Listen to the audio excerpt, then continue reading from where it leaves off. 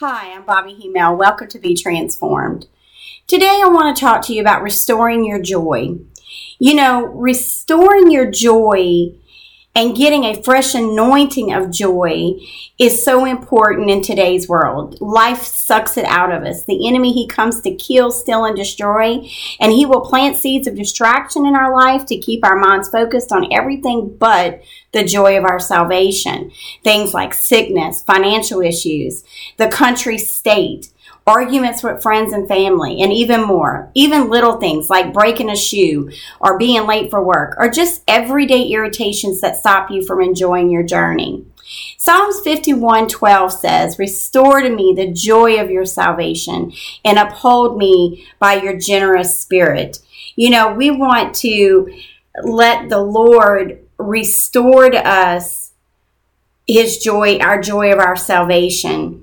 And I believe today the Lord wants us to be aware of the enemy's tactics and know that we do have authority over the enemy when the enemy is trespassing on our territories. We have authority over the enemy. Every time the enemy comes in, he comes to kill, steal, and destroy. And he may come in like a flood, or he may come in with little bitty things, just coming and nitpicking with you. And it steals your joy, and it steals the joy of your salvation. We have to know who we are, and we have to know whose we are. So what I want to do today is take a look at Ephesians 6:14 through 18. And in Ephesians 6:14 through 18, it talks about what we're supposed to do in the everyday life. And so let's look at it. Ephesians 6:14 through 18. It says, "Stand therefore, having girded your waist with truth, having put on the breastplate of righteousness, having shod your feet with the preparation of the gospel of peace, above all, taking the shield of faith, which you will be able to quench all the fiery darts of the wicked one."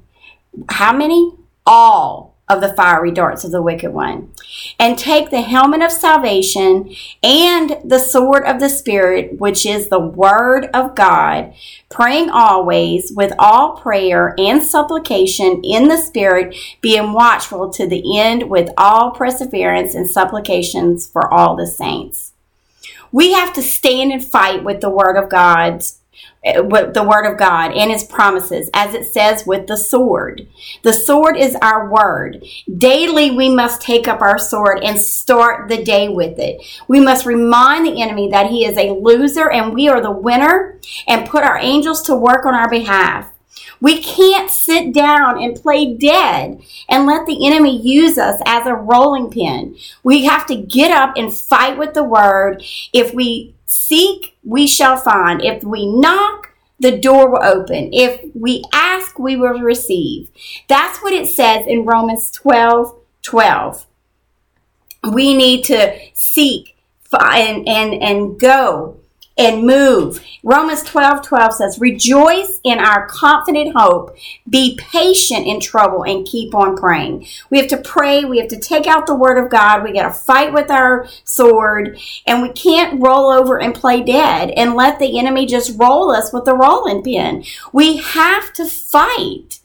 And for our joy, our life depends on it. Maybe you don't have the strength to fight right now. Maybe you're saying, I just don't have the strength to fight.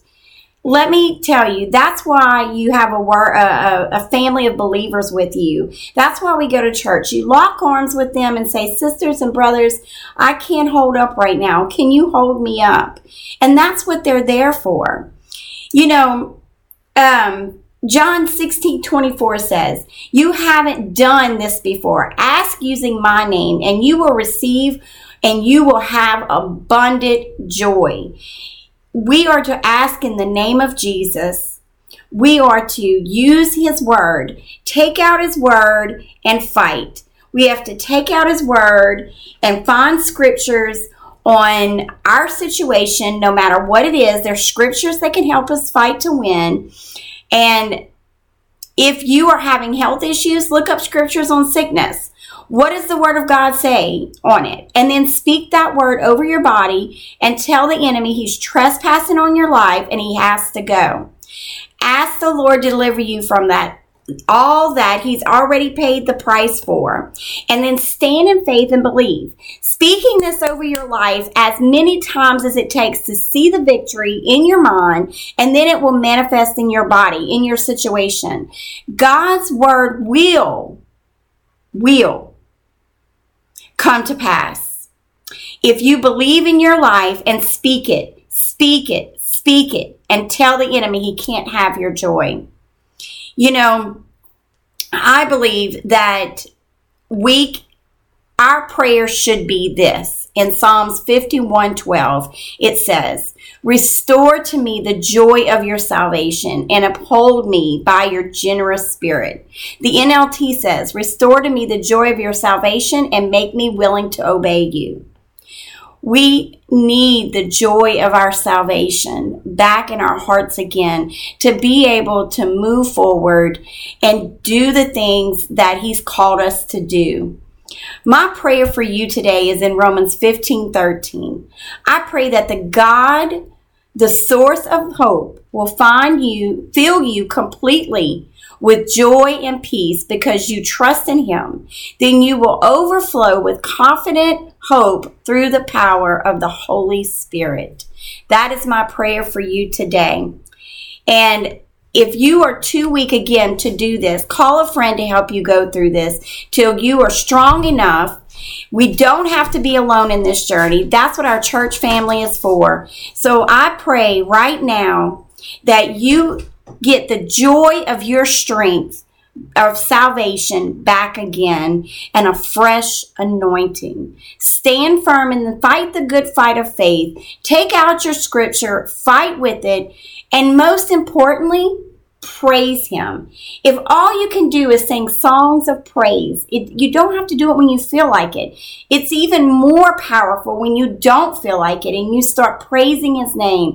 Praise Jesus. Praise Jesus. Hallelujah, hallelujah, hallelujah. Praise his holy name, and you will begin to see the victory with your joy back in your life. No matter what your circumstances show, you will have the joy again. I hope this has blessed you. I look forward to seeing your testimonies, hearing your testimonies. Please keep them coming in. It blesses me so much. May God bless you and keep you today. Have a blessed one.